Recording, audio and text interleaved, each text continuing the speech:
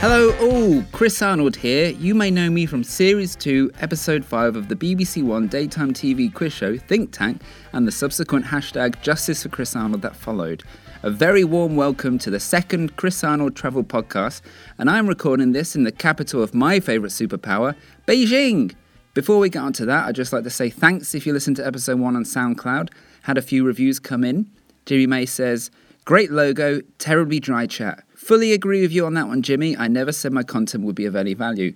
Lewis Heenan said that I sounded a little hoarse. Again, dry chat comes at a price, and that price is a constantly sore throat. Alex Holman simply said, cracking. So thanks, Alex. You are now officially my favourite reviewer. I also noticed that I misspelled United Kingdom on the title of Episode 1. Poor content and language errors might be recurring themes. So if you're into that, stick with me.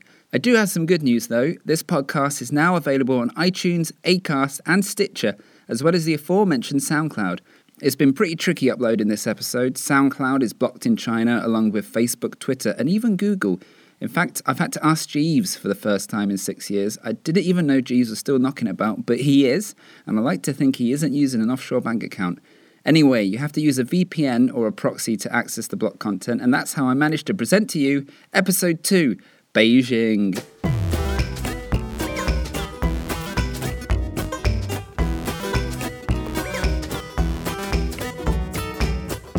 So Beijing, well, we flew in with Southern China Airlines after a weekend stay over in Bangkok, and straight away I was enjoying the Chinese way of life. The onboard music calmed me no end.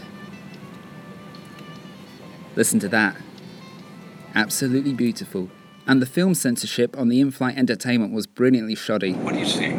Someone wants to know what the heck is going on. The heck is going on. The heck is going on. What the sheck is going on indeed. We landed at Beijing Airport and took the train into town. We arrived at rush hour and it was busy.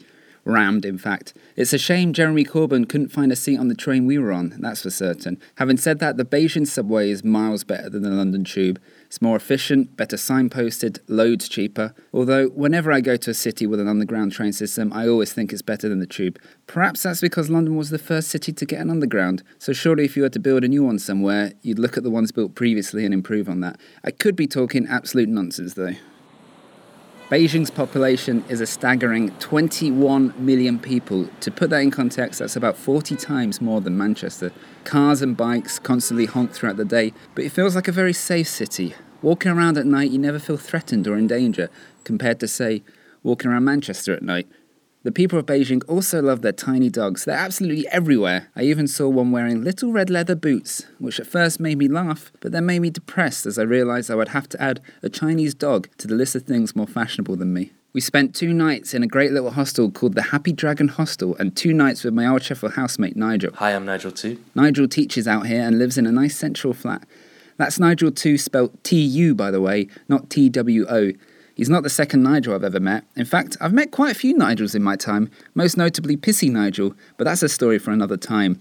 During our visit, Francesca and myself checked out the Great Wall of China, which, as promised, was great, was a wall, and was in China. So no complaints whatsoever there, 10 out of 10. And if you want a beautiful panoramic view of Beijing, the Wachongting Tower in the middle of Jingsan Park is an absolute treat. The language spoken in China is Mandarin, which is not to be confused with the fruit that looks and tastes like an orange. And I have to say, I love hearing Mandarin. Just to make sure I'm talking about the language here, not the fruit, the Mandarin that looks and tastes like an orange is on the whole silent. In fact, I love the Mandarin language so much that I've taken to recording people talk. It's a bit creepy, but you know. Here's a couple of Chinese people having a conversation. Here's a whole bunch of Chinese people having a conversation. And here's a stand-up comedian making people laugh on a TV channel.